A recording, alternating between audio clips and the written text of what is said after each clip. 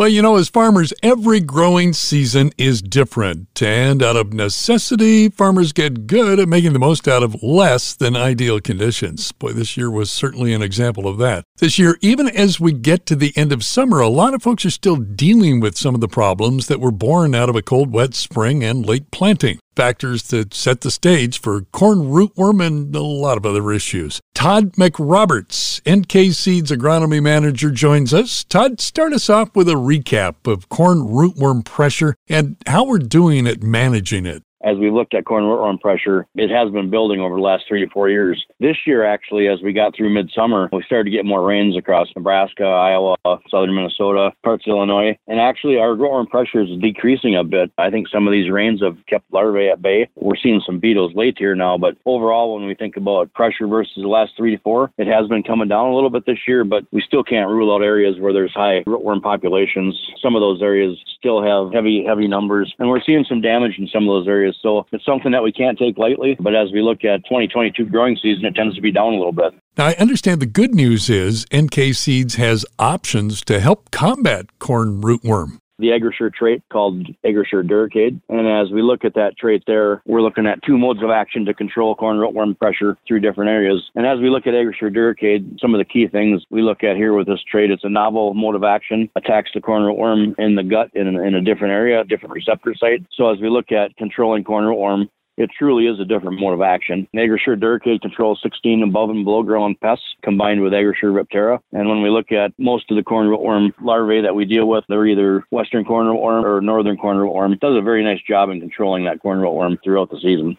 Okay, other than the right hybrid, what else can farmers do to control corn rootworm pressure? The pressures get really high, and we do get feeding in some of these areas. Our number one goal would be to rotate into a different crop. And our option a lot of times is soybeans, which will provide control moving out of that corn rotation. Seed soil applied insecticide, either in furrow or banded, combined with the traded corn. We're offering Cruiser 1250 on top of our AgriSure Duracade trait this year to help protect that protein. Our goal here through Syngenta is keep all these traits alive. All traits do a very good job for corn rootworm, but if we can mitigate risk by using alternative modes of action, really nice way to control it. As we get midsummer and we see beetle populations increasing, whether it's western or northern corn rootworm beetles. All right, let's switch gears for a second. Let's go back to spring. Now, most of the grain belt dealt with a wet spring that caused late planting, which caused even more challenges beyond just getting the crop in the ground, right? It was unfortunate as growers worked their soils. Some of them had to work it wet. Some of them got in there a little early. We saw some soil compaction coming into some of these areas. And now as we got planted late, some of the challenges we're seeing now are with insects.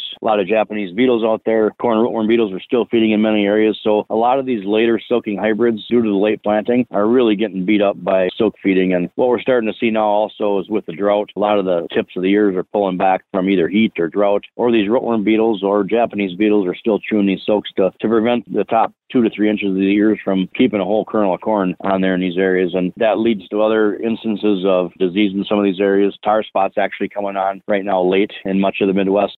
And of course, the obvious concern with working with wet soils is soil compaction. You got any tips for alleviating soil compaction? Soils could be layered. Those corn-on-corn soils tend to be tighter, tends to be layered areas of soil versus more of a porous soil and soybean rotation. But our seed disc openers can tend to smear the sidewalls as we plant. And as we look at dealing with that through the summer, some of the challenges we have is if it gets dry, we reduce our potassium uptake. Reduction of potassium uptake in some of these soils can cause stalk rots late or weaker stalks, weaker roots. Check each field for integrity of the plant. Maybe develop a harvest schedule around how strong these plants seem to be coming into late fall. We can do some deep tillage in some of these soils. We could plant some cover crops to try to break up those layers of compaction. But also, if you can come in and deep till through a lot of these fields, that'll mitigate some of the risk coming into the following year. Todd McRoberts with NK Seeds, thank you so much for your time and the excellent insights. Appreciate it. Podcasts by Federated Media.